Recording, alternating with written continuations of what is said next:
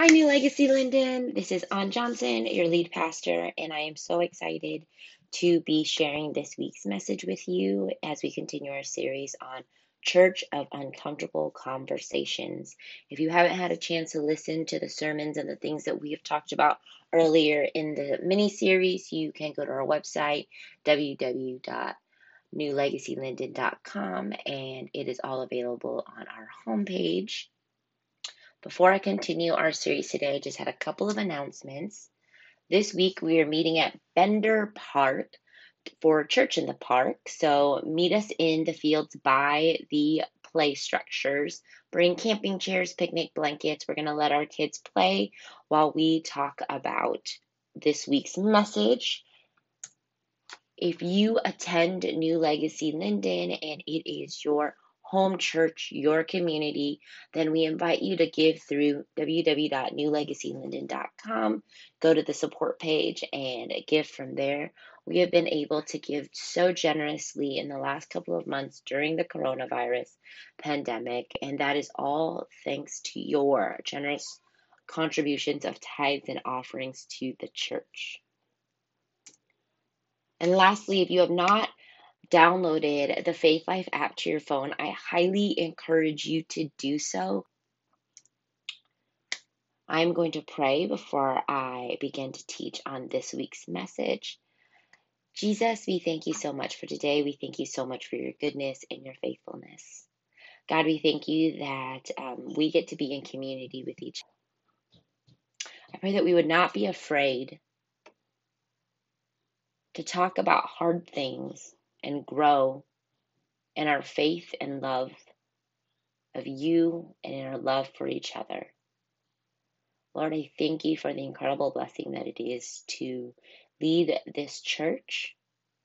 And Lord, I pray that as we continue to grow, that we would be known by the people outside of our church community as people who love each other well. Lord, I pray that I would not get in the way of what you want to speak through me for this message. In Jesus' name, amen. So while I was praying about what this week's message was going to be about, it became very clear that there is no better time to talk about the uncomfortable topic of conflict. And here's the thing, because I know you, I can feel some of you cringe as I say conflict, or if I said confrontation, because you hate it.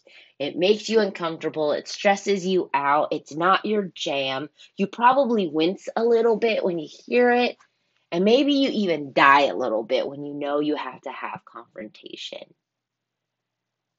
And as I was praying about what to share this week, I wanted to talk about something that didn't just maybe make me uncomfortable, because honestly, conflict and confrontation doesn't. But I know in my time in pastoral ministry, it's probably something that I have to talk to people about and kind of just share about how to handle conflict. And so today, this week, we're going to be talking about conflict and how uncomfortable that can be. So first and foremost, we need to address what is conflict. So in your mind, as you're listening to this right now, just think about some instances in your life where you have had to have conflict and you maybe needed to confront somebody.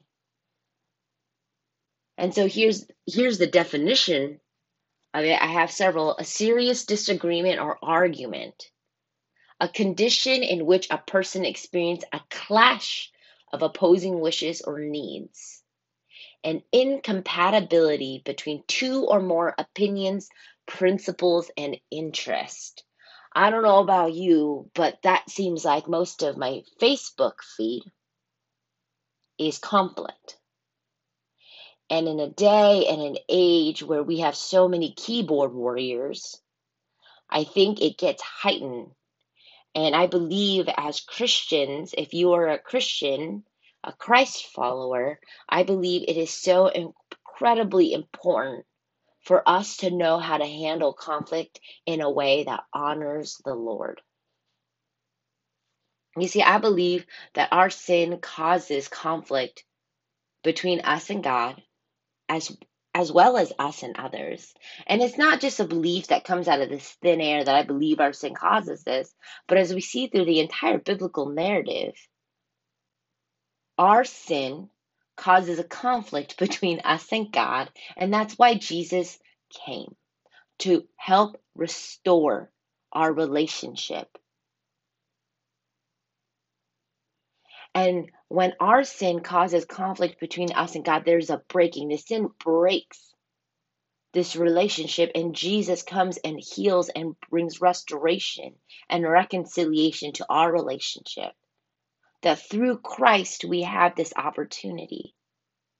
But usually our sin in relationship with people around us also causes conflict, whether it is pride, anger, selfishness,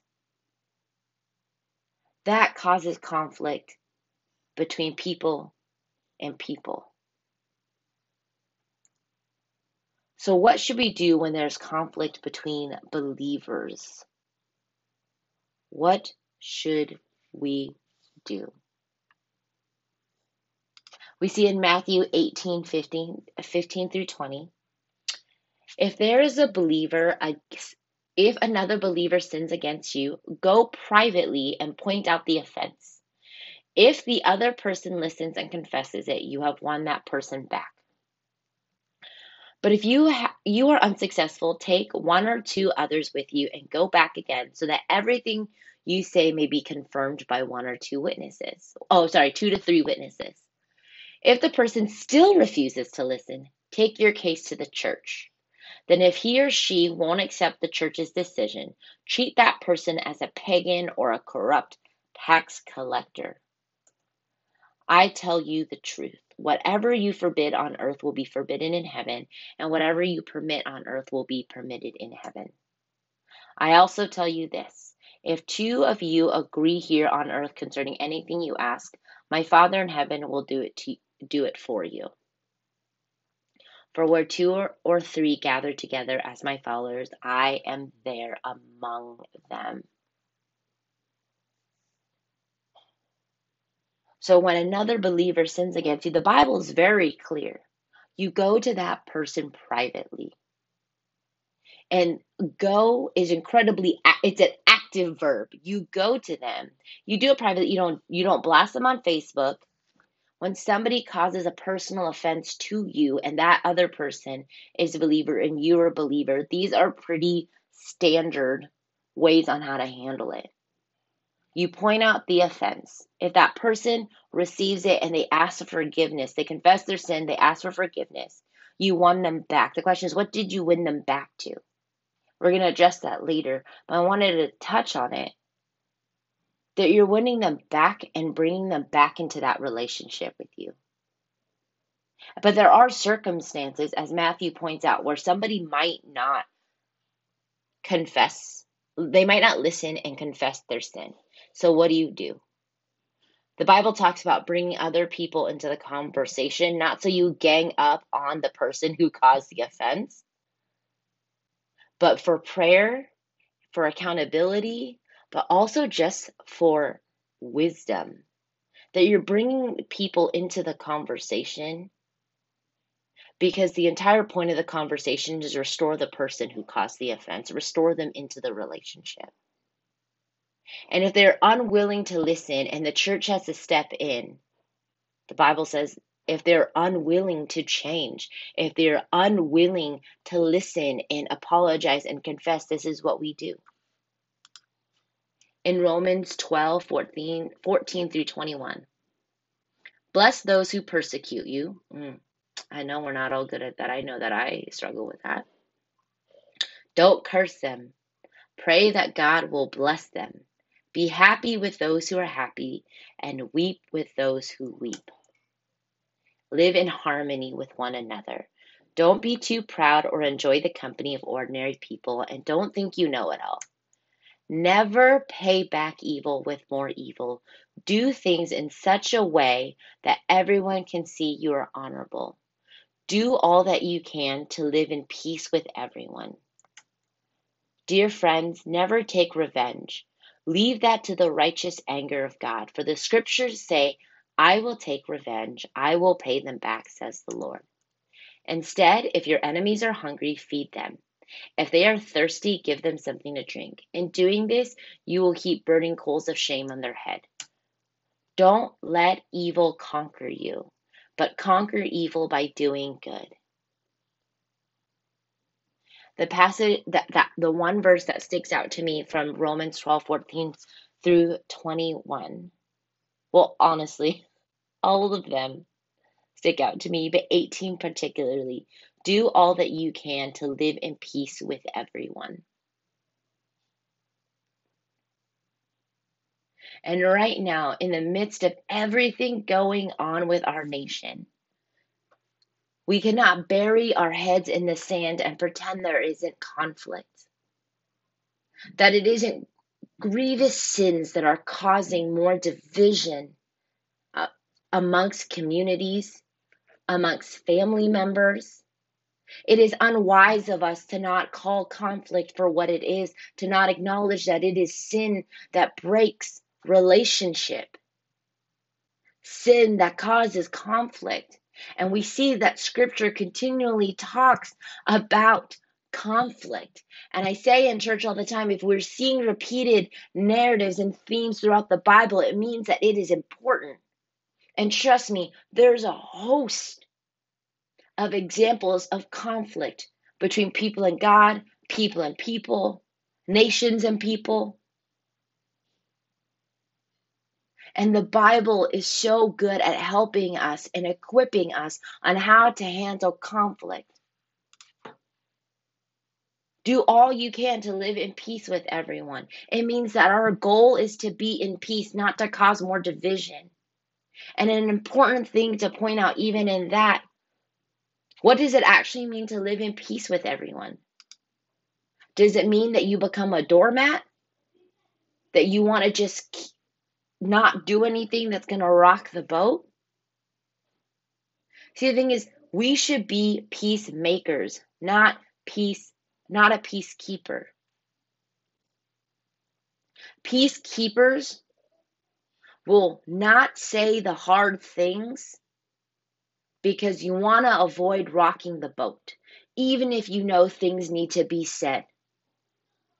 Peacemakers are willing to say and do the hard things, to confront sin, to call sin out, to have the hard conversation of confrontation against an offense and a sin for the sake of greater kingdom peace in a relationship and in a community.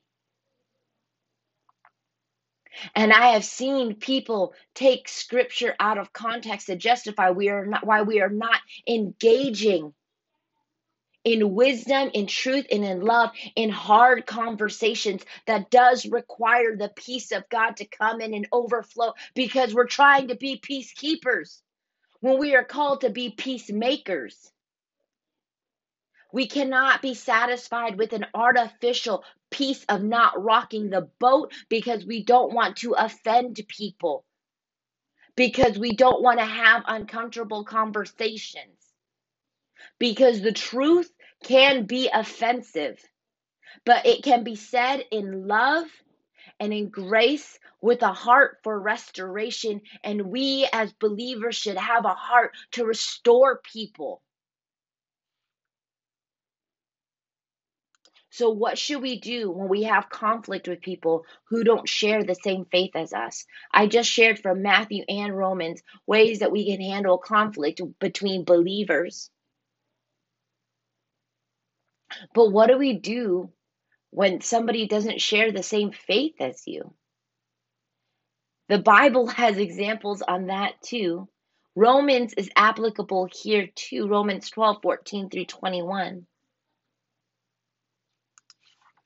I think 2 Timothy 2:23, 26 comes into play, is applicable here.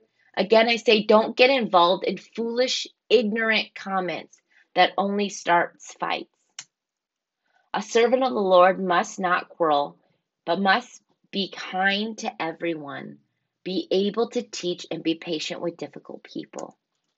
Gently instruct those who oppose the truth. Perhaps God will change those people's hearts and they will learn the truth. Then they will come to their senses and escape from the devil's trap, for they have been held captive by him to do whatever he wants. Honestly, that works for between believers also. That we would be wise to not get involved in foolish, in ignorant conversations that only starts fights. See, the thing about conflict is that it requires wisdom. That as servants of the Lord, as Christians, we look straight up foolish when we are arguing with each other on ignorant, foolish things. When we quarrel amongst each other on things that the Bible is incredibly clear about. When we struggle to be kind to people. When we struggle to teach and be patient to difficult people. Because here's the thing, perhaps God will change those hearts and they will learn the truth. That when we have conflict with people in the same faith and out of faith, that's not how I want to share that. But when we have conflict with people who share the same faith and people who don't, all those conflicts are opportunities. And you're probably thinking, what? How are conflicts opportunities? I thought you said we just shouldn't get involved in foolish, ignorant arguments that only start fights. Here's the thing. Conflicts are rooted and caused by our own sin. Maybe the conflict between us, not maybe, definitely. The conflict between us and God is from the sin in our lives that we need healing, freedom, forgiveness from. But the conflicts amongst people is also often rooted in sin. And where there is sin, where there's conflict, there's opportunities for restoration. If there's conflict, then there's opportunities to point people to Jesus. For us as believers to point each other to Jesus. But when we have conflict and we need to address things with somebody who does not share the same faith as us, that is an opportunity for us to point them to Jesus. That is an opportunity for us to show them who Christ is by the way that we love them, by our kindness, by the way that we're able to teach and be patient, even in the midst of difficult conversations. You see, conflicts are opportunities. Our heart and our desire in all conflict is to point people to Jesus, but oftentimes our pride can easily point people away from him. That in conflict, in these opportunities, we get to experience the very thing that we preach. We preach the gospel is about the conflict that our sin creates between us and God, and Jesus came. So we can experience forgiveness, restoration, reconciliation. We preach about God's grace and his forgiveness, but how can we experience it tangibly if we do not give and receive that same grace and forgiveness from someone else? We preach about forgiveness, but what does it say about forgiveness if we never are willing to give forgiveness to someone else or receive it for ourselves? That the lofty idea and the grand understanding of the gospel is not that hard, but it is interesting how we can preach all these things and refuse to experience it in the conflict that we have with one another. I can say all day long and teach all day long about the incredible experience of forgiveness, grace, and mercy that I receive from God because of Jesus. But it is in conflict that I can pour out that mercy, forgiveness, and grace to somebody if there is an offense and a hurt that needs to be talked about. That we are experiencing what we preach when we are willing to engage in conflict in wisdom. We are to show Christ in us and through us in difficult conversations. Here's the thing, don't be foolish. Don't go looking for conflict, but don't avoid it. If you know it needs to be done, if it's something needs to be talked about, if you're seeking conflict to hurt people, if we are seeking conflict to hurt people, then we are fools. If we are confronting people for the sake of canceling them out in cancel culture, we are fools. Cancel culture is not kingdom culture. If we're looking for conflict because we want to take our frustration out on someone else, then we are fools. Don't be a fool. Don't go seeking conflict for the sake of conflict because you want opportunities. That is man made, manufactured opportunities. But be tender hearted to the Spirit of the Lord as He gives you opportunities to experience the very thing that you preach. You see, I believe that our ability to handle conflict in a way that honors Jesus truly reveals our heart for God.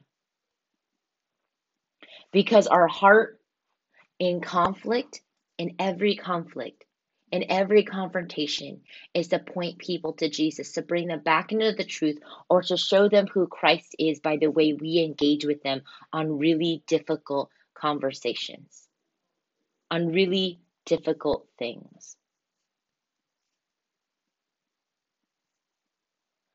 I have this rule that I live by. I try to live by. I'm not perfect in any sense of the word. But I have a 3-day rule, and this piece of advice was given to me by my very first boss in ministry. He reminded me first that the majority of the problems that we think we have with someone else is really an issue that we have with God, and we just want to take it out on them. So you're unsure if you need to confront somebody and have a difficult conversation with them, an uncomfortable conversation with them. You need to spend time in prayer to reflect on whether or not that's an issue that you actually have with them, or if that's an issue that you have with Jesus.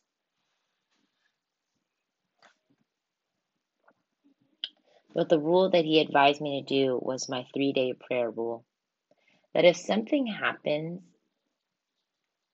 if somebody hurts you, if somebody causes an offense, take time to step back from the emotion and spend 3 days in prayer.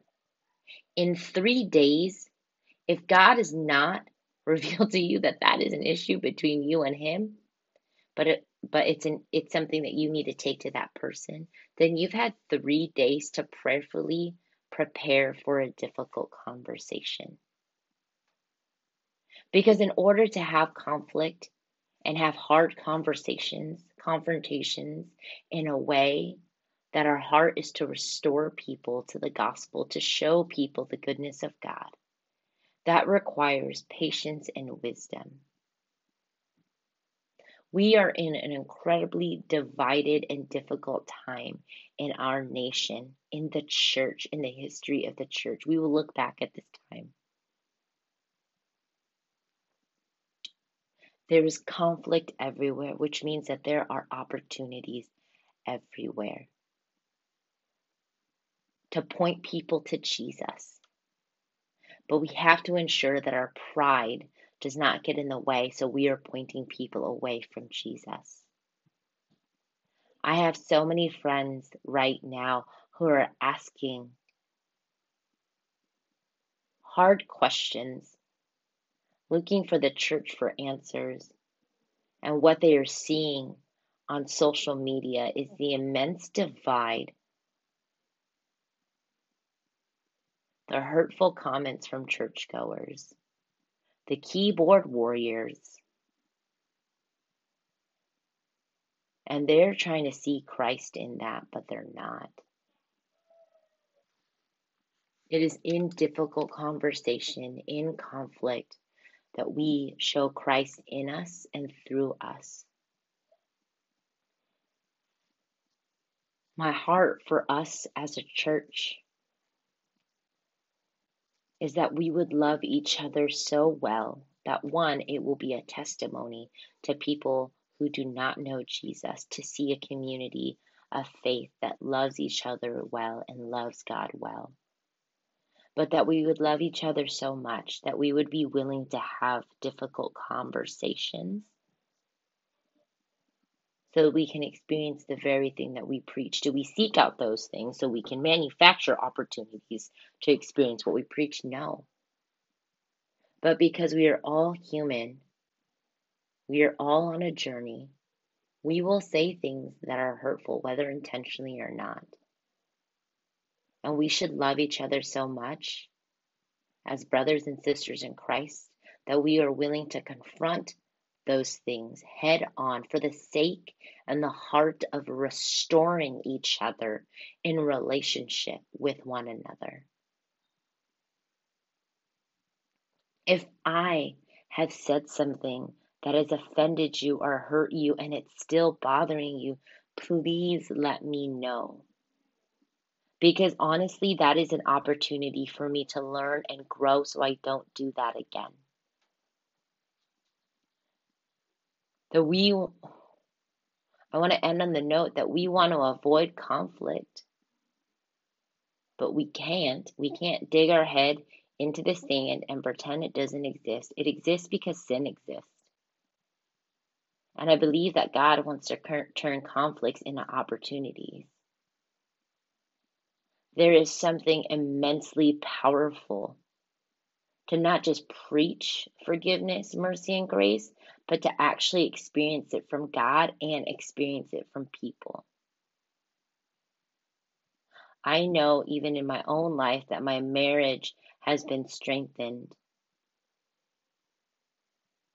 when we are willing to take conflict as opportunities to show each other Christ and to restore each other, Riley and I, in relationship with one another, in relationship with God.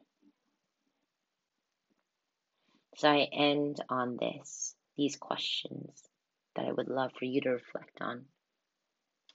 How do you feel about conflict? Why do you feel that way?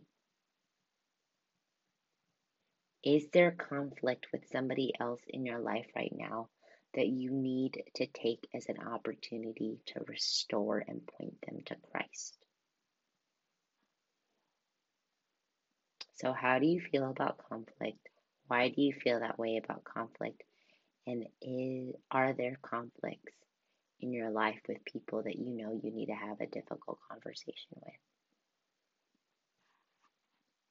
It is such an honor to be your pastor and journey with you as we all grow in our love of God and in our love for one another.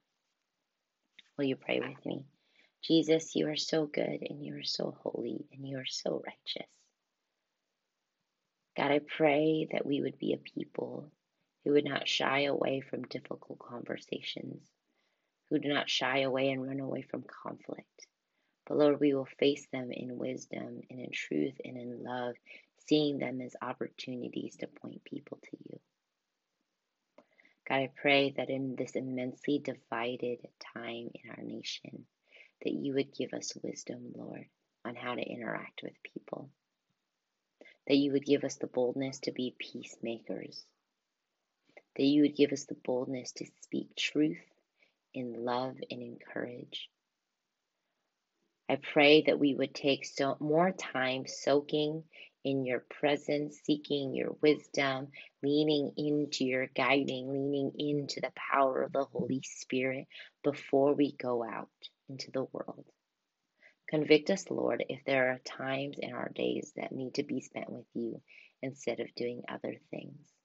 Give us wisdom, give us patience, and help us align not just our speech but our actions with the truth that we see in your word. In Jesus' name, amen. Just a reminder, we'll see you at Bender Park tomorrow, Thursday, June 25th at 6:30. Bring chairs and picnic blankets.